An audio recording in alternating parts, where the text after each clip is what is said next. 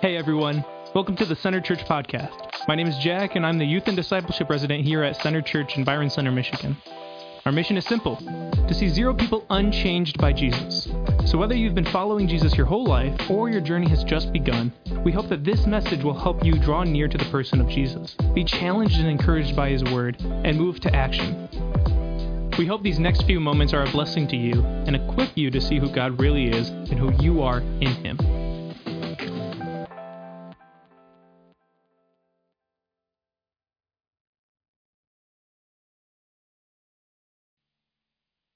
Well, hey, good morning. Good to see you. Thank you for being here. Maybe on the way here, your priority was, where can I get coffee? Maybe that was your priority. Maybe you woke up and the first thing you thought about was, how quickly can I make my coffee? Or maybe, how quickly can I get in the car to go buy coffee that someone else made for me? I don't know what your process is. I remember the very first time I had a sip of coffee. It was disgusting. I hated it. I don't know if that was your first experience. I had a drink of coffee. I remember this was like right as I started college, because everyone said, oh, man, once you start college, you're going to drink coffee. You're going to be up all night working on homework. And I was like, if that's what it tastes like, I will end college early. I will just drop out because I'm not in for that. And so I remember having it, and I couldn't even finish the cup. And everyone's like, put cream and sugar and all stuff. I was like, why would you intentionally drink something that you have to doctor up with other things? That just didn't make any sense to me. I was like, have you heard of Mountain Dew? Like, that does the same job. Like that, I just was so flabbergasted by this. So I just was like, yeah, that's not my thing. Now, fast forward, it's 2020, and I was at a coffee shop with a friend. We're meeting. We finished our meeting, and he goes, I got to ask you, why don't you drink coffee? And I was like, dude, have you ever, like, I love the smell of coffee, but I can't believe you drink this stuff. Like, it is so bitter. It's sour. It's like acidic. I just don't get behind it. I don't understand. And we're walking out of this coffee shop, and this barista hears me. He hears me say this. And he goes, hold up a second. Wait a second. He's like, what do you mean? You like the smell of coffee, but you don't like the taste of coffee? I was like, exactly. He's like, let me do something for you. I'm going to pull you an espresso shot, and trust me, John, this will taste like coffee smells. And I was like, okay, yeah, right. I literally told him, don't waste your coffee on me. Like, this is not happening. So he finishes pulling the espresso shot. I smell the aromas. He sits it down in front of me, and he's like, try this. And I take 1 sip, and I take 2 sips, and I take 3 sips, and I take 4 sips until that 2-ounce espresso shot is gone. He's like, what do you think? I was like, that was good. That was really good. I don't know what you did there, but that was good. And so that started my coffee journey. That started my relationship with coffee just 3 years ago. God prepared me because He knew I was about to have 2 kids right after that journey began, and I now require. I just figured, like, 2020, the world's burning down, might as well get hooked on caffeine. Like, might as well get addicted to something. Maybe this is the safest thing. Now, it's funny because in our house, like, coffee is kind of this morning ritual. So Lindsay every morning gets up and grinds the beans, makes the coffee, all this stuff. And so Lennon has really taken an interest in this, our 2-year-old. She's like, I want to try coffee. And so one day we gave her like a sip of iced coffee, and she just immediately was like, her face repelled, and she just asked, why so sour, Daddy? Why so sour? And I was like, I know, that's what I thought too.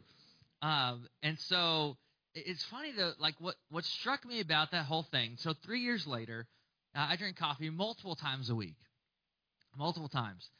And it fascinates me about my own life, and this is probably true of your journey with coffee as well. It's amazing how used you get to that sour, acidic, almost bitter taste, and you start to crave it. Like, you start to wake up thinking, how quickly can I get this stuff in my system? How quickly can I get to the nearest Starbucks or Dunkin' Donuts, whatever? Like, it is such a cultural thing in our society. It's amazing that how used to it we get. Like, I do not want to show you my debit card statement and how many times between Lindsay and I there's a coffee shop on that statement. Like, it's amazing how much money I've spent on fancy coffee this week. Like, it blows my own mind. And we're not talking about coffee today unless you really want to. We can keep going. But what we are talking about is how we do relationships together, how you do life together with other people. and why the body of Christ, this community of Jesus, is essential to following him and living into the destiny and purpose that he's given. And here's what I know. When we turn relationships into a product we consume, it sours them. When we turn relationships and community and church into something that we just receive from, just like we go to the store, we buy a cup of coffee, we receive their good, we receive the drink they made, it actually ends up souring the community. And what I want to say to us today, I don't know where you are in your religious journey. I don't know where you are in your journey of faith. If you're watching online, maybe you don't even have a church. Here's what I believe. We are far too complacent with sour relationships. We are far too okay with our community, our family, our friendships, our roommates, our class. We're far too okay with relationships that aren't exactly the way Jesus longs for them to be. And this whole process starts, this process I just walked through literally starts in Genesis 3. Right after Eve consumes the fruit, it sours the relationship. Not just between her and God and Adam and God, but between themselves. And ultimately our community and even our own relationships reap the sour benefits. So if you have your Bible, we're going to go to Genesis 3, and then we're going to John 10 and 14. So flag one of those, but if you have your phone, go to Genesis 3 first. And I want to read this over us, Genesis 3. And in verse 4, which we talked about this last week, but in verse 4, literally the serpent enters the conversation and says this. He gives them a lie. He says, if you eat this fruit, you will not certainly die. The serpent said to the woman, for God knows that when you eat from it, your eyes will be opened, and you will be like God, knowing good and evil. That's the promise. That's the product, if you will. Here's what's in front of you. This fruit contains the knowledge of good and evil. You should eat it. You should consume it. And listen to what happens in Eve's mind. This is verse 6. When the woman saw that the fruit of the tree was good for food and pleasing to the eye and desirable for gaining wisdom, she took some and she ate it. Does that not sound like the first greatest advertising campaign ever? It's desirable. It's going to give you something you want. It's going to taste good. You can consume it, and it will benefit you. That's what's in it for. That's what's in it for Eve. That's what's in it in the serpent's lie in the Garden of Eden. And I think in this moment, just like if any of us was in that first kind of temptation in the Garden of Eden, like the serpent won Eve over because it awakened in her, you see this in the text, a desire for more, a desire to consume. And then it supplies her with that product to fulfill the desire. That's why I think it's, again, the greatest advertising campaign ever. It's like, you want this? I'm going to give it to you. All you have to do is consume the fruit. All you have to do is buy into the lie that it will satisfy your need. Can I tell you a question that sours your relationships? It will sour your marriage. It will sour your friendships. It will sour your church experience. You ask it of me sometimes, and I ask it of you sometimes. Here's the question. What's in it for me? What's in it for me? The second you begin asking that question as the primary driver of your human relationships and community, the second you lose a vision for what true Christian community is supposed to be about. What true following Jesus is supposed to be about with other people. Because here's the contrast. Jesus sacrificed his life for our freedom, our rescue, and salvation. That is the good news of Jesus. He's done that on our behalf. He has sacrificed. And the scary news of that is this. Here's the truth. You cannot consume and sacrifice at the same time. You can't do it. You can't consume relationships, consume community, consume the church, and sacrifice for those relationships, sacrifice for that community, and sacrifice for the church, sacrifice for the kingdom of God. You can't do them at the same time. You can't be a consumer and someone who sacrifices and lays down their life at the same time. It's just not possible. And so I want to take you to literally a teaching of Jesus I think just perfectly illustrates our role in the community, the way that we participate in this thing that Jesus is building on the earth. If you go with me to John 10, so scroll over or flip over into the Gospel of John, Jesus is telling parables, and in John 10, listen to this parable he shares. He's teaching about himself, and here's what he says. I am the good, say this word with me if you got it. I'm the good what? Shepherd. I'm the good shepherd. I know my sheep, and my sheep know me. Just as the Father knows me, and I know the Father, and I lay down my life for who? The sheep. I lay down my life for the sheep. I have other sheep that are not of the sheep, and I must bring them also. They too will listen to my voice, and there shall be one flock and one shepherd. The reason my Father loves me, what's the reason? It's that I laid down my what? Say this with me. I laid down my life, only to take it up again. No one takes it from me, but I lay it down on my own accord. I have authority to lay it down and authority to take it up again. This command I received from my Father. This teaching Jesus drops in the middle of this Jewish community. It says that it divided them. They were split in half. They were polarized by the words that Jesus shared. A couple things to point out. Number one, it says that Jesus is the good shepherd. You are not. Jesus is a good shepherd. I'm not. You're not. We're not. Jesus is the good shepherd. And what does it say? Good shepherds lay down their lives for their sheep. We know this. We've talked about this in different series that we've preached here. Like, shepherding is not a super romantic, beautiful job. It's very, very time-consuming, hard. You get taken advantage of by sheep. I mean, what's worse than that? Like, they're not smart, but they take advantage of you. They're trying to manipulate situations. They're not wise animals. And you're giving everything to serve these animals and to make sure that they produce what they were set on earth to produce. Like, that's your job all of the time. And Jesus says, you know what I'm like? I'm like a good shepherd. I lay down my life. No one's forcing me. It's not on my job description. I'm laying my life down for the sheep. And here's the thing. I read that text and I'm like, okay, here's the model. Maybe you've done this. Here's the model. I'm supposed to be a mini Jesus shepherd. Anyone else ever read it that way? It's like, okay, we're all under shepherds is a word. Or we're the shepherd apprentice version. Or like the shepherd in training. That's what we are. But that's not what Jesus says. He says there's only one shepherd. So a way to think about this, I lived in New Zealand, okay? So there's a 4-to-1 sheep to human ratio in New Zealand. That's a lot of sheep poop. I just got to say it. There's a lot of sheep stuff going on in rural New Zealand. So we drive around and you just see sheep everywhere, almost so many that you're like, is there a shepherd anywhere? Like, there's just sheep everywhere, running across the road, running in and out of pastures, over highways. It's crazy. And so we're there, and I discovered something. Any good shepherd has a group, a pack, maybe at least one, amazing sheepdogs. They have a sheepdog. So you may have seen this, right?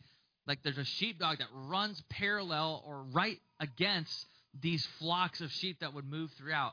And in New Zealand, there's sheepdogs everywhere out in the pastures because they're making sure these are corralled around. You may have seen these in old Western movies or something. Like, this is still happening to this day. And I began to think about that and said, I think that is actually the role we are all called to play in community with one another. Not to be shepherds. Trying to be Jesus is so frustrating. I don't know if you've ever tried it. Trying to be the good shepherd is exhausting. But being a sheepdog, yeah, I can do that. I can do that. I can figure that out.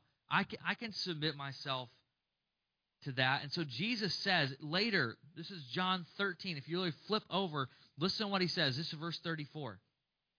13:34. A new command I give you, love one another. Be sheepdogs for one another. Point to the good shepherd for one another. Love one another. And this is the key. This is the hinge point of this verse. As I have loved you. As I have loved you. So you must love one another. By this, everyone will know that you are my disciples if you love one another. Jesus says that's how the world knows that we are real. That's how the world knows that this community that Jesus is building is unlike any other community. No sports team, no club, no travel, no vacation experience, no retirement community, no small group even can replicate what Jesus is trying to build in this community. But see, we approach community just like we do a fast food restaurant. We approach it like a consumer. Again, we ask the question, what's in it for me? Now, a consumer views relationships, the people in their life, and I've been here, views relationships through the lens of compromise. You give me a little bit, I'll give you a little bit. Like in marriage, that's so easy to do, right? Lindsay and I talk about like the invisible scorecard, right? You go through a week, you're like, well, here's all the things I did, here's all the things you did, and John, you're not quite there. Like you're not quite to the level that you're supposed to be. And it's so easy. And I do the same with her. I do the same with all of my relationships. I do this with my kids. Like we all live with that invisible consumer scorecard. It's compromise. What am I getting out of this? If you're a Christian, that is not how we view relationships. The way we view relationships is through the lens instead of sacrifice. How much can I lay down for this person?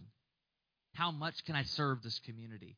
How much can I give? How much is Jesus inviting me to lay down my life for the sake of other people and the kingdom of God on the earth? That's the invitation for all of us. And I did a little bit of digging on this. I tried to read, okay, what does like modern psychology say about all this? Because it can't just be a bunch of crazy people in the church that think that this is actually how life works, right? I mean, hopefully there's other people who are finding the same thing out. And so I found some stuff. I'd love to read you. I want to read you this quote from Brene Brown. She's a famous psychologist, podcaster. This is what she says. She says, in relationships, I have to start by debunking one of the worst myths in the world. And that is the myth that strong, lasting relationships are always 50-50, right? That's compromise. I changed it a little bit, but she says, I call BC on that. That is not Byron Center. That is not the case. And she says, strong, lasting relationships are rarely 50-50. Why? Because life does not work that way. Life doesn't work that way. She goes on. I'm pretty sure. Strong, lasting relationships happen when your partner or friend, whoever in your relationship with, can pony up that 80% when you are down to 20. And that your partner also knows that when things fall apart for her and she only has 10% to give, you can show up with your 90, even if it's for a limited amount of time. Oh my goodness, that is so true. That's not just true in marriage or in friendship. That is true in the church.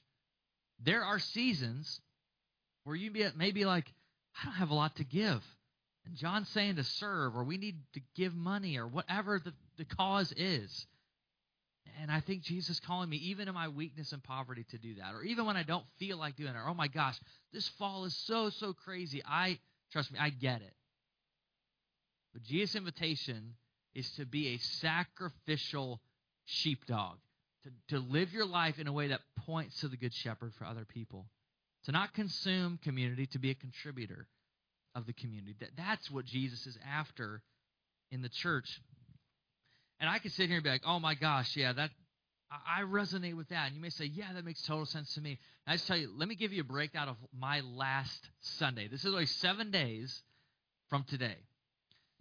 So I preach, I do the service, go home, welcome home Sunday is amazing. I was here for like 8+ hours. It was a full day. And Lindsay had taken the girls home, and I was like, oh man, I'm driving home. And I'm like thinking in my head, I know that she is going to get how wiped I am from today, wasn't feeling well. And I'm going to get home, and she's going to be like, you know what, John, it's been a long day. Like, go just take an hour to yourself, go rest, go for a run, go get a coffee or whatever you need to do. Just go take some time. I know it's been a long day at church. So I'm driving home, and you know what she's thinking? Oh, my goodness, I'm so glad Daddy's coming home. Right? Because Daddy's going to show up and be like, tap out, baby. Like, you're good. Go take the afternoon. Go to the mall. Go get yourself a fancy coffee. Go lay down. Go sleep in bed for a couple hours by yourself with no kids interrupting. Go do all those things. And I can't wait till he gets home. That garage door is going to lift up, and he's going to be like, I'm here. I'm back. That's not exactly what happened. So I walk in, and in my head, I'm like, she's going to get it. She's going to understand. And she's like, all right, buddy, you're up. And I'm like, what? That's not exactly what I was anticipating here. And it's totally fair, right? I would say, I love all you. You are way easier to hang out with for 8 hours than 2 little kids who need things all of the time. And so I'm looking at her, she's looking at me, and this particular Sunday she had a baby shower to go to. And so not only was I going to be home and with them, I'm flying solo on this afternoon adventure. And I'm like, I've got like 5% in the tank right now. I'm not going to make it. I'm going to collapse or just like let these kids watch TV for the rest of the day or something. I'm just not like going to be fully engaged. And so I look at her and my eyes say, please don't go. Please don't go. And her eyes are, and she asked me the question because she's an amazing sacrificial woman. And she said, do you want me not to go?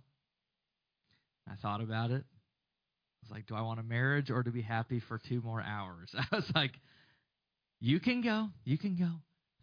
And it was, and I did not, there was no part of me, to be honest, in my flesh that wanted her to go. It was literally Christ. He was like, no, you need to sacrifice here. And I say that not to make myself the hero. I'm actually not the hero of this whole thing. The reminder for me was like, I don't have to be the good shepherd. Like I serve a shepherd whose relational tank is never at 10%, who's never down at 5%.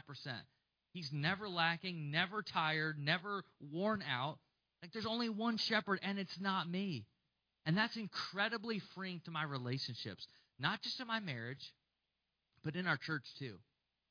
Like I am called to be a sacrificial sheepdog.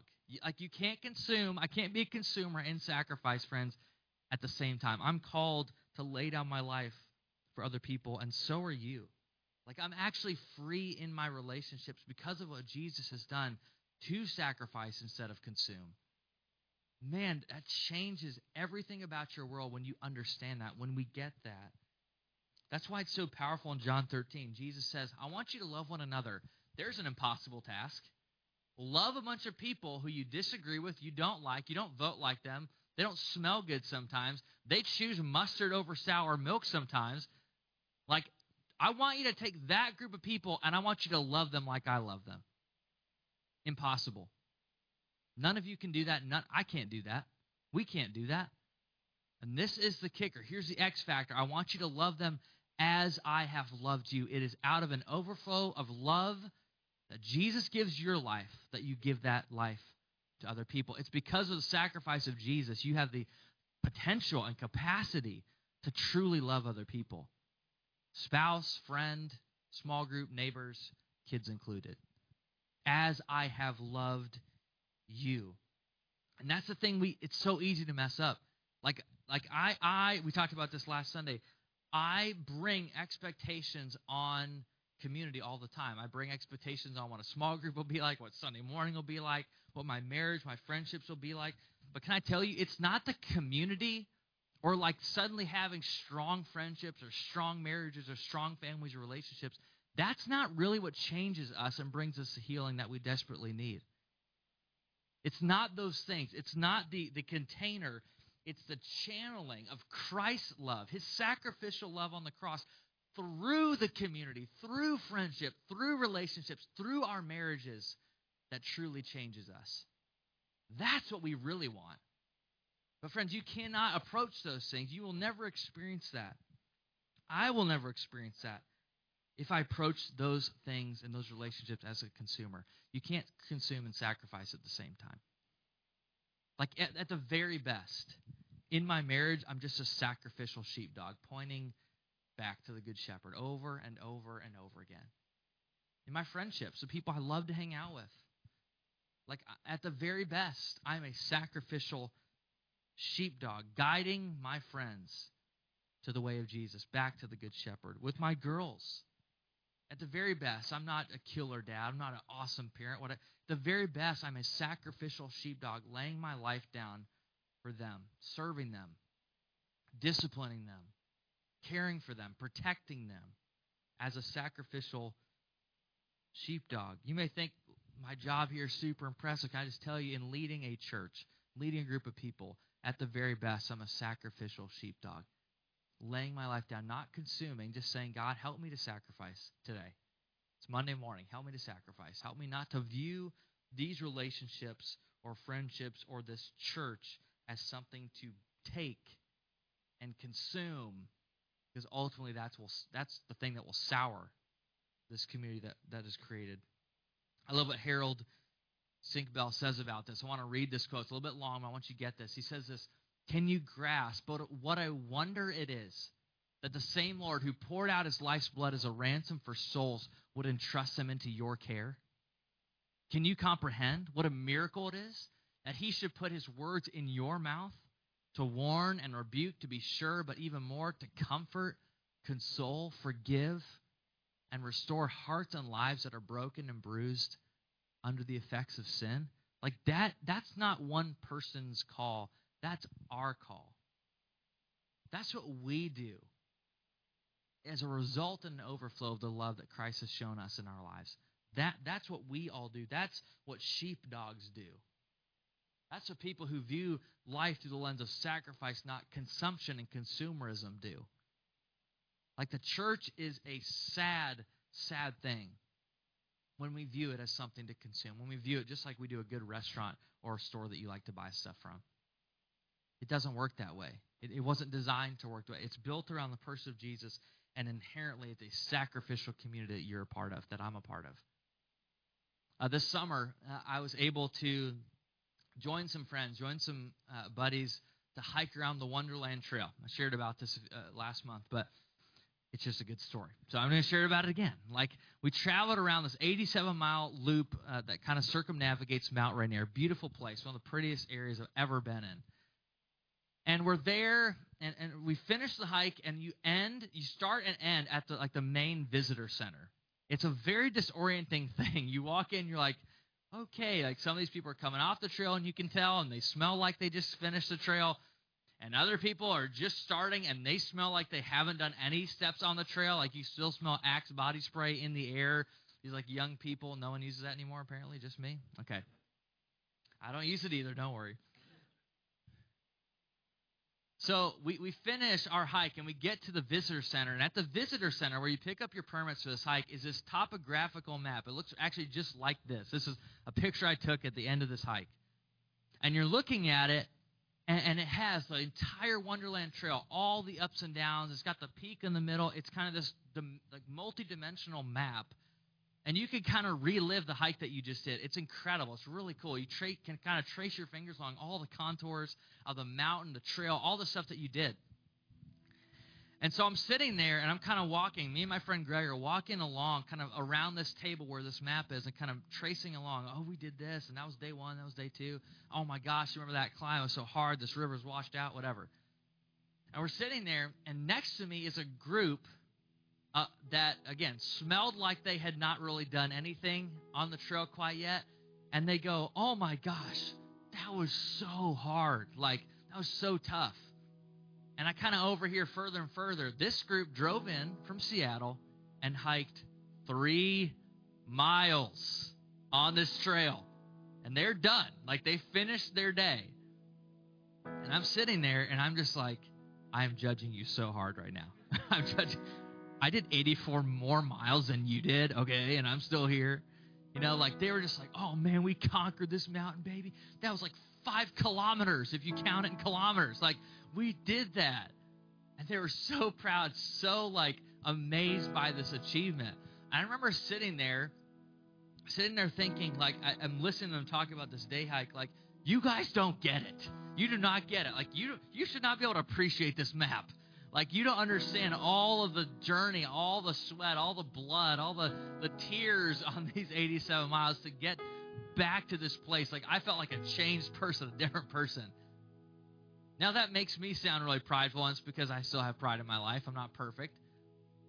But what struck me is, as I thought about, like, you guys don't get it. You don't get it. Like, you didn't really experience the mountain just doing a quick 3-mile day hike. Why did I feel that way? Why do I even tell you that? Because for me, my perception, I'm looking and touching the exact same map they are. But my experience of what happened on that map is dramatically different. Like, I'd hiked around 87 miles, carried a pack, slept on the ground, did all these things that were sacrificial to reach the goal of getting back to that visitor center complete. I've done the Wonderland Trail. And that, my friends, is the difference between going to church one time a month and leaving and being a part of a community. That's the difference. Like, there's things that you can experience and only experience when you give yourself and say, you know what, I know it's not perfect. Maybe even this church, I know this church has things I don't like, or there's preferences I don't like, or there's things I don't like.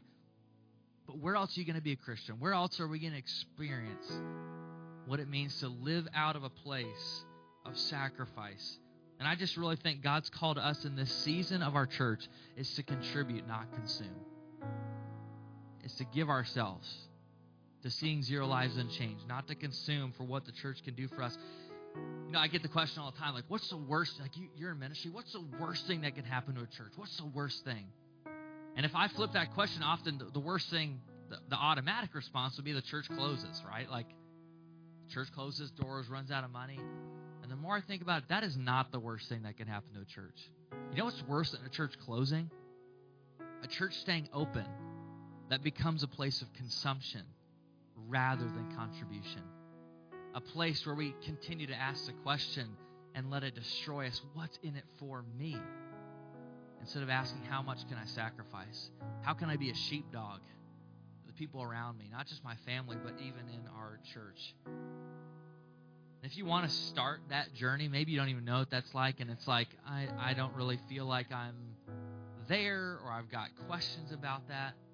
Like, the easiest place to go is simply to fill out a quick form. You're not going to be like chased down. We're not going to scam you, but just centergr.com/serve.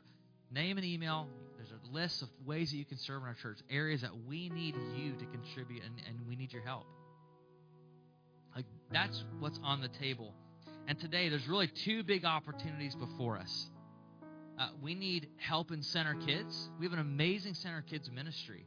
We've been in a season of transition. We need like 3 or 4 people this weekend to be like, I can help with that once a month. I can do that. I'm not going to say it's easy, because it's not, but it's important.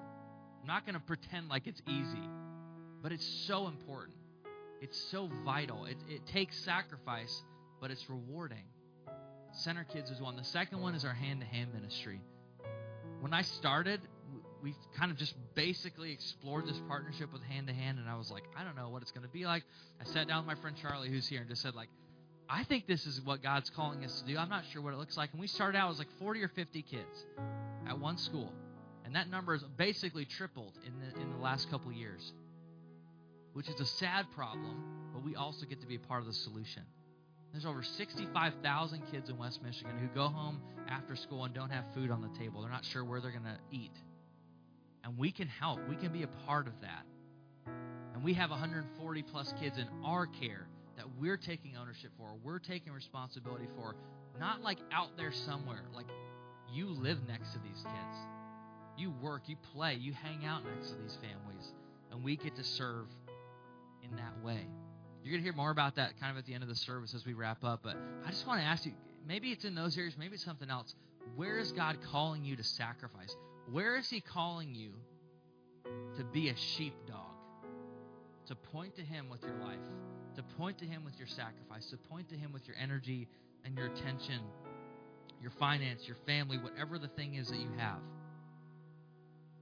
And I wanted to close this service by just kind of acknowledging that this is something that we could easily listen to and not respond to. We could easily, and I could do this, I could easily say, okay, that's great.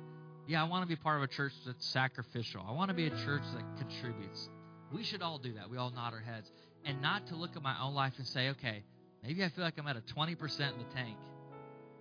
But I'm called to sacrifice, not consume. I'm called to not ask what's in it for me, but what's in it for the kingdom of God. I could do that. I can help with that. I could stay a little longer and serve one more time. Like, what is the call? Again, it is not a call to do more. Don't hear that. The call is to reflect the love that Christ has given you. As I have loved you, so you should love one another. So what I'd love to do is just pray for us before we close and worship, and then we'll share more about next steps here in just a minute. So, Father, we surrender ourselves to you again. We say, Holy Spirit, thank you for your willingness and your commitment to show the love of Christ in our lives. Thank you, God. As I think about the people in this room, the people watching online who have given, who've sacrificed, who have served, who said, you know what? There is something worth doing that's much bigger than my own story, much bigger than my own life. That have gotten caught up in the vision of seeing zero needs among us. Zero lives truly unchanged by Jesus Christ. God, I thank you for that. I just say, God, we honor those people, but more than that, we ask, would you make every single one of us a contributor this season? It is so easy, God, to approach things through the lens of a consumer, and it's killing us. We ask Jesus, replace that heart of stone for a heart of flesh. We consecrate ourselves to you, our church to you, our marriages, our families, our singleness, our friendships to you, our teams to you, our conversations to you. God, it's on your name. It's in the cross alone that we place trust and identity, and that's where real change happens. That's where real healing can happen through our relationships. And we just ask, God, do that in us. Do that in us.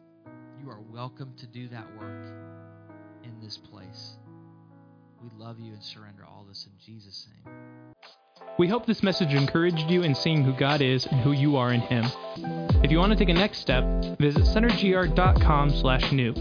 We look forward to connecting with you there, and we'll see you back here next week.